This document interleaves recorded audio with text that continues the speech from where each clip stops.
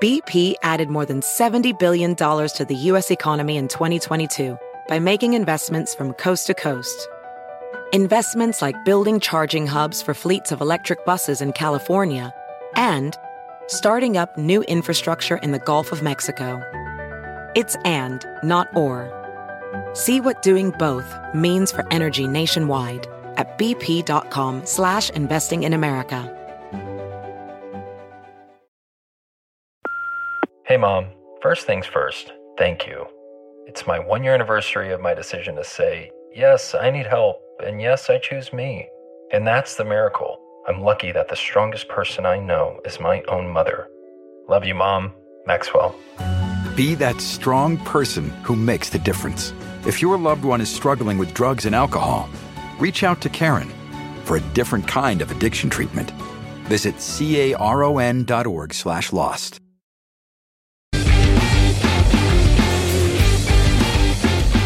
Hey, welcome to Cop Father. I'm Craig Ramel, along with Dennis Cornelius. What's going on? All right, bro. How are you, man? You all right? Still being safe? You've been double vaxxed, right? Double vaccine, the whole thing, masks wherever I got to go to, and looking forward to maybe the autumn. Maybe we're in better shape and it's normal. Yeah. No, it's getting there. Yeah. You know, it's been such a mental stress on us and all kinds of stuff going on.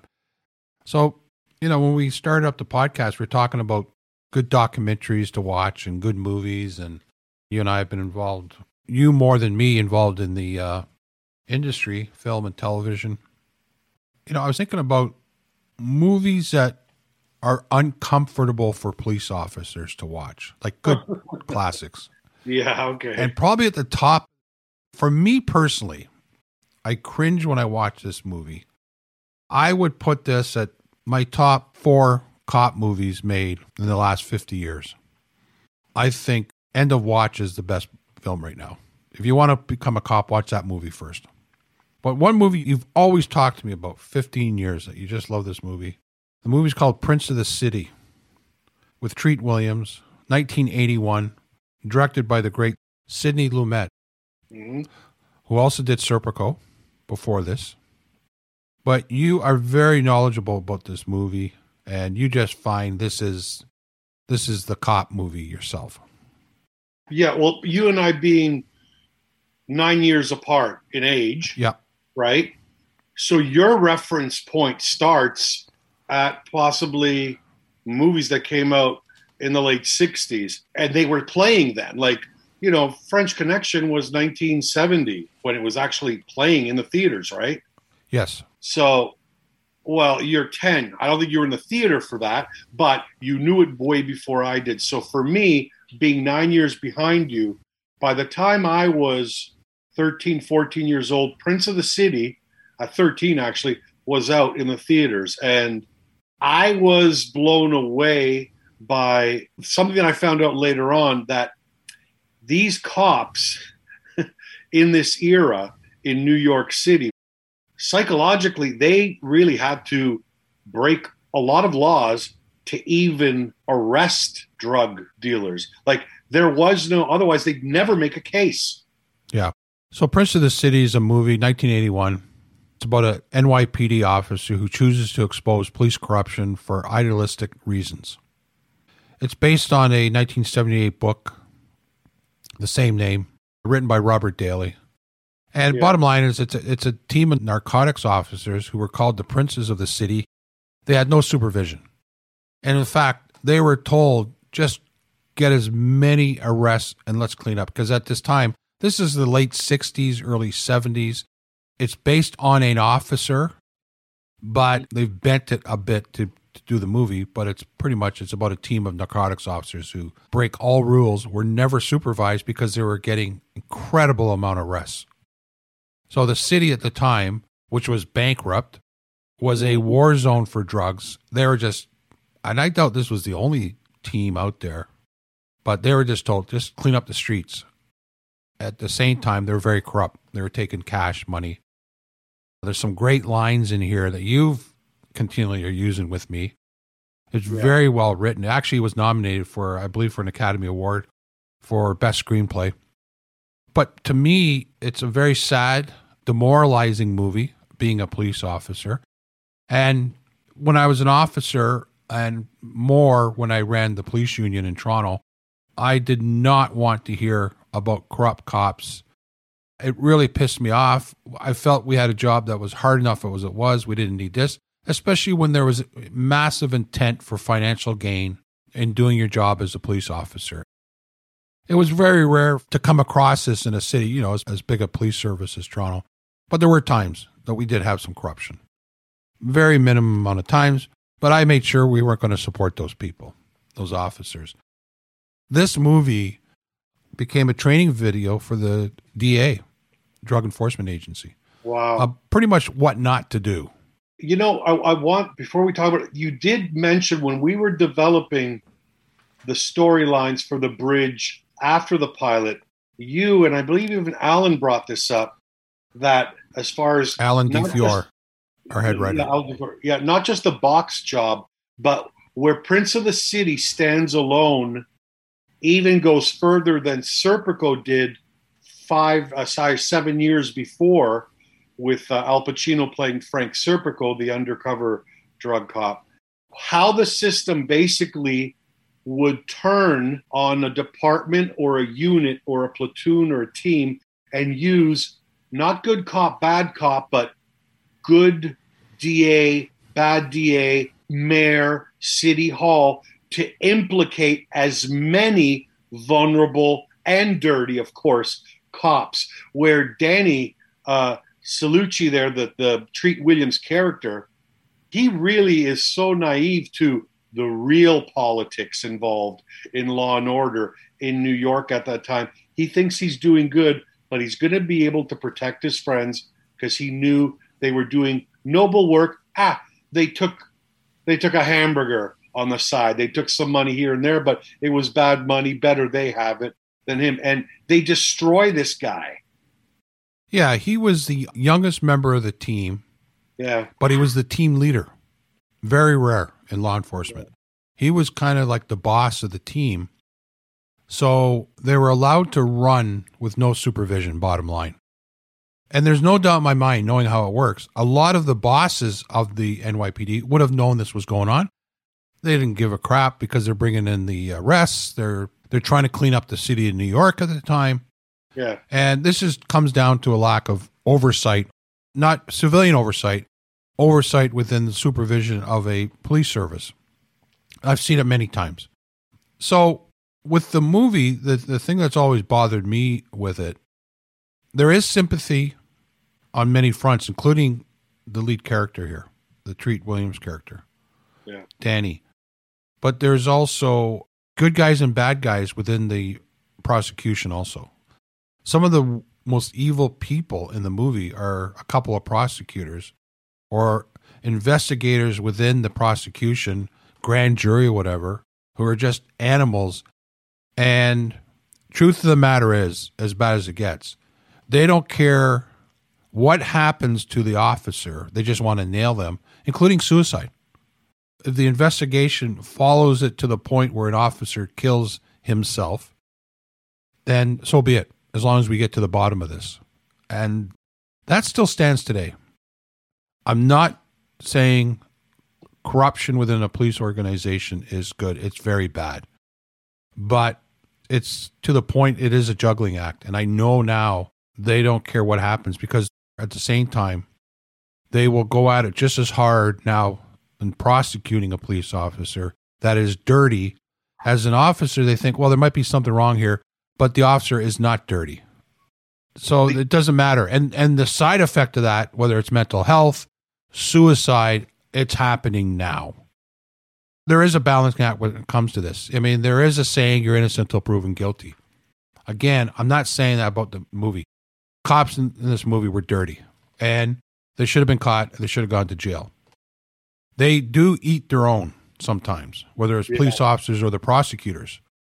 Whatever reason, the lead character in this turned on his friends, lifelong friends, depend on each other. Wives, kids play together. He started feeling guilty. He had a brother who was a crack addict, and I guess it just hit him one day. But the amount of effort and money, the effort that went into nailing this one unit, I guess to show an example, and you have to watch the movie to see it, was staggering. The zealotry, they were zealots. The character actor with the shaved head didn't care. You're right, didn't care if these cops blew their brains out, which a couple did in the movie, but they did not care the human cost. They needed the headlines. They needed to show they were doing something. And the ironic thing about this film, for the great, one of the greatest ever, Sidney Lumet, he was doing this as almost like an olive branch, an apology back to the NYPD for the way Serpico ended up being and portraying the corruption of the 60s. Well, even though the empathy for Treat Williams' character and the cop families and the victims of both sides, even though I think he dealt with that very carefully and humanely, it still comes off reinforcing that the New York Police Department was in tatters for over a decade. And he got crucified for Prince of the City. He did. And the problem with doing a story like this, as my biggest, I guess, pet peeve when it comes about complaining about the police, whether it's the media or special interest groups, is they paint everybody with the same brush. BP added more than $70 billion to the U.S. economy in 2022.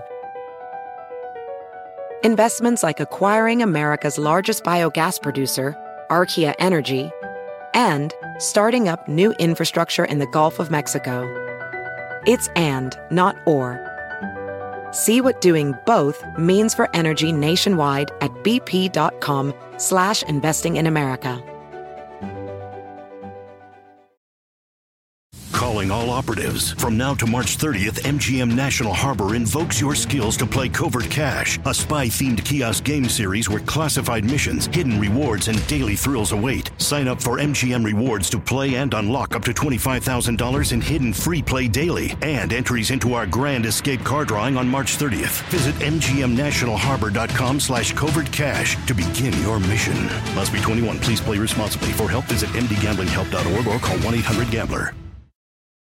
Can you remember a time when you thought someone you disagreed with might actually be right? In the new podcast, You Might Be Right, former Tennessee Governors Bill Haslam and Phil Bredesen pose that question to guests like Paul Ryan, Al Gore, and Judy Woodruff. Come for the stories, stay for the substance and expert insights into some of the most challenging issues facing the country, including affordable housing, crime, and education. Listen to You Might Be Right, a new podcast from the Baker School at the University of Tennessee, available wherever you get your podcasts.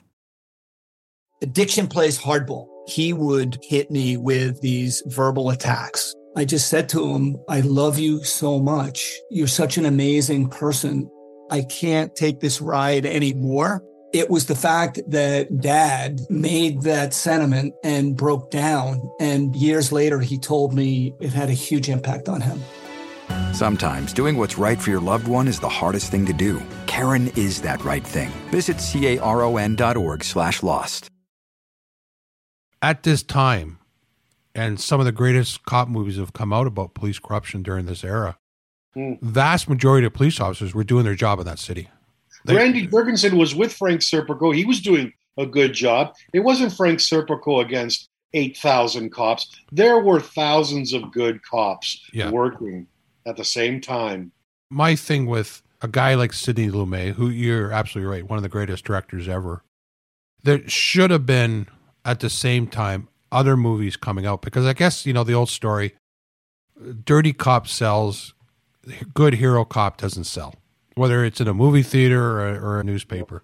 So this movie destroyed the reputation of NYPD. And at the time, they would have had 25,000 police officers. We're talking about a team of, 8 people here? Yeah. Vast majority of coppers in that city and anywhere in Canada or America at the time and today are very professional officers that just want to do the job the way they've been trained to do it. Any person that's thinking of coming on as a cop or a rookie cop, this movie's 40 years old. The other reason I wanted to do it, the age of it, but people should look at this. Like the DA have used this for a training film, and it should be looked at as to what could happen to you if you're thinking of doing this, first of all. Yeah. And you are beyond thrown to the wolves. You're treated worse than the persons you're trying to arrest for the drug offenses. I find it a horrifying movie as a police officer. The Treat Williams scenes where he realizes they're twisting him inside out, and he's basically the Judas to his closest friends in his whole life that have covered his back. And he goes, who the F are you guys? I'm the bad guy? I'm the bad guy? The psychological breakdown, his performance is literally heroic. I mean, it's one of the greatest performances I've ever seen. And also our friend who passed away a few years ago, who was in Law & Order, Jerry Orbach, who plays Gus Levy. Yeah. He's also stand out in this film. It really deserves, 40 years later, a fresh look because it's considered one of the most underrated films of all time. It's very authentic. Yeah. It's like a docudrama, to be honest with you. That's how it comes across to me. And when the great films are spoken about and talked about, this film never comes up in the conversation, and I think it should. I was surprised it was only nominated for one Academy Award. He never won an Academy Award. Sidney Lumet won an honorary award from the Academy. He never won for directing his whole career. Yeah, some other little footnotes with this movie. The one prosecutor who befriended the Chiello character, the Danny character, and is shown in a very positive light, was based on a rookie prosecutor, Rudolph Giuliani. Before Giuliani went crazy, that's right. He was doing great work. Yeah, he was a rookie prosecutor on this. So there's all these side effects of this movie. You gave me a line in there. You've mentioned it. You've almost memorized this film, but one of the character gives a line in this movie that says a lot. It's one of the top viewed clips of Prince of the City on YouTube, and the character's name is Alvarez. He knows he's going down. The DAs, the internal affairs, they're at a big table surrounding him, and he looks at them and he goes, "Hey, you want us to catch drug dealers? I'll tell you, the only way to do that is to take their money and take them out of business. That's the only way." Their lawyers spit them out an hour after we bring them in. Take their money, take their cash, and then they can't operate anymore. I don't know why you guys are so stupid. And he spits this reality of what they've been doing, the blue line against this, and no one has anything to say back to him. No. It's a great 2-minute scene to intrigue people to watch this film. Do you have a comparison film? Not Serpico. Yes. No, not Serpico. An updated one. That was 81. And when we talk about the golden age, we've said 67 to the end of the 70s. I consider Prince of the City at 81 part of the 1967 batch. That 14, 15 years ends at Prince of the City. You know, Bullet 67, 68, whenever it was, to 81, that golden age. The update to that film that I put up there with all of them is End of Watch is in the last 8-9 years, which I agree, David Ayers, but James Gray's We Own the Night. Yeah. It came out in 2006, I believe. And that, I put it on par with all of those. This movie, Prince of the City, was made 40 years ago, but I cringe when I watch this. I have a hard time watching it. You know, the only point is you did say there are thousands and thousands of cops and robbers films going back to the 1940s, but there's only a small, I'd say top 25 that go higher than the genre of cop film and are just classic, genuine masterpieces. And that is the French Connections, the Bullets, the Serpico, the Prince of the City, and later on, We Own the Night and End of Watch. Those are not just cop films. They stand alone beyond and above the genre of cop film. That's why I think we love them so much, because people that aren't big cop movie fans, like we are, you being a former cop, they stand alone whether they were cop films or not, just the quality of the filmmaking. When you're in the writer's room for The Bridge and you're writing it, were you thinking back to this movie about certain things you wanted to write? we did to reference to help along me being the bridge for the bridge between your raw material of stories and the writers in the room that were more seasoned than myself, but to speak your language so we could codify. Here's what Bro is saying and what he went through. To give him reference points, I used The Conversation, Francis Ford Coppola. A surveillance scene. I said, do you remember this scene? Bro loves this scene. I love it. It works. And if we're going to be compared to anything, why don't we lift a couple of scenes from The Conversation? Like if you're gonna pay homage or lift something from another piece of work, do it to an Academy Award nominated film. Yeah, like, the scene you're talking about is the internal affairs detective going home and feeling he's being bugged, and he tears the room apart looking for the bug. Exactly. Paranoia sets in. I always. Now that was a true event, though. That wasn't so much from a movie. That's something that actually we found, and eventually, somebody killed themselves over it. But yeah, that to me is one of the best scenes when we did the series, because it was factual and it shows if you want to eat your own, we can do things too, it came across perfectly. It did. And that's why I think a note to anybody that might be listening that one day wants to get into writing or anything, the more films you see, especially the important ones, and then you go to try to attempt a 1 hour police episode, when you're dealing with people that might know more than you or have written more than you, when you bring up a film like The Conversation, the identification of what you're saying becomes universal, and everybody joined in and it made it click. And now you have 6 writers all on the same theme because you are referencing a movie, hopefully, that they've seen. So it was a device we used, bro. Yeah, you and Alan, who was our showrunner on the show, did not want me coming in the writer's room and start giving war stories. I think it was Alan too. Just thought, you're messing these guys up, bro. Just we do have a situation here with E&O, errors and omissions. Yeah, that's right. But I enjoyed talking to you guys about it, and it was movies like this that inspired us. We had a chance of a lifetime doing our show, quite incredible experience, and because of movies like Prince of the City, and I suggest anybody listening should watch this movie. It does play out like it could be like it's 2021. It's a real piece of work, and it is for policemen and detectives. I understand why. Well, look, the poster behind me, the tagline for the poster 40 years ago was, "A cop is turning in New York City, period. No one is safe." Yeah. No, there it is. The bad guys and the good guys, no one's safe. Yeah, and one of the great film posters anywhere. Oh, if you get a chance to look at it. It's iconic. This is another 2-3 episode one if we wanted.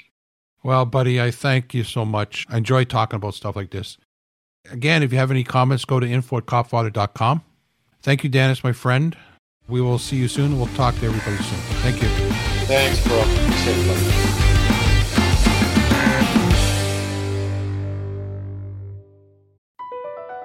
BP added more than $70 billion to the U.S. economy in 2022. Investments like acquiring America's largest biogas producer, Archaea Energy, and starting up new infrastructure in the Gulf of Mexico. It's and, not or. See what doing both means for energy nationwide at bp.com/investing in America.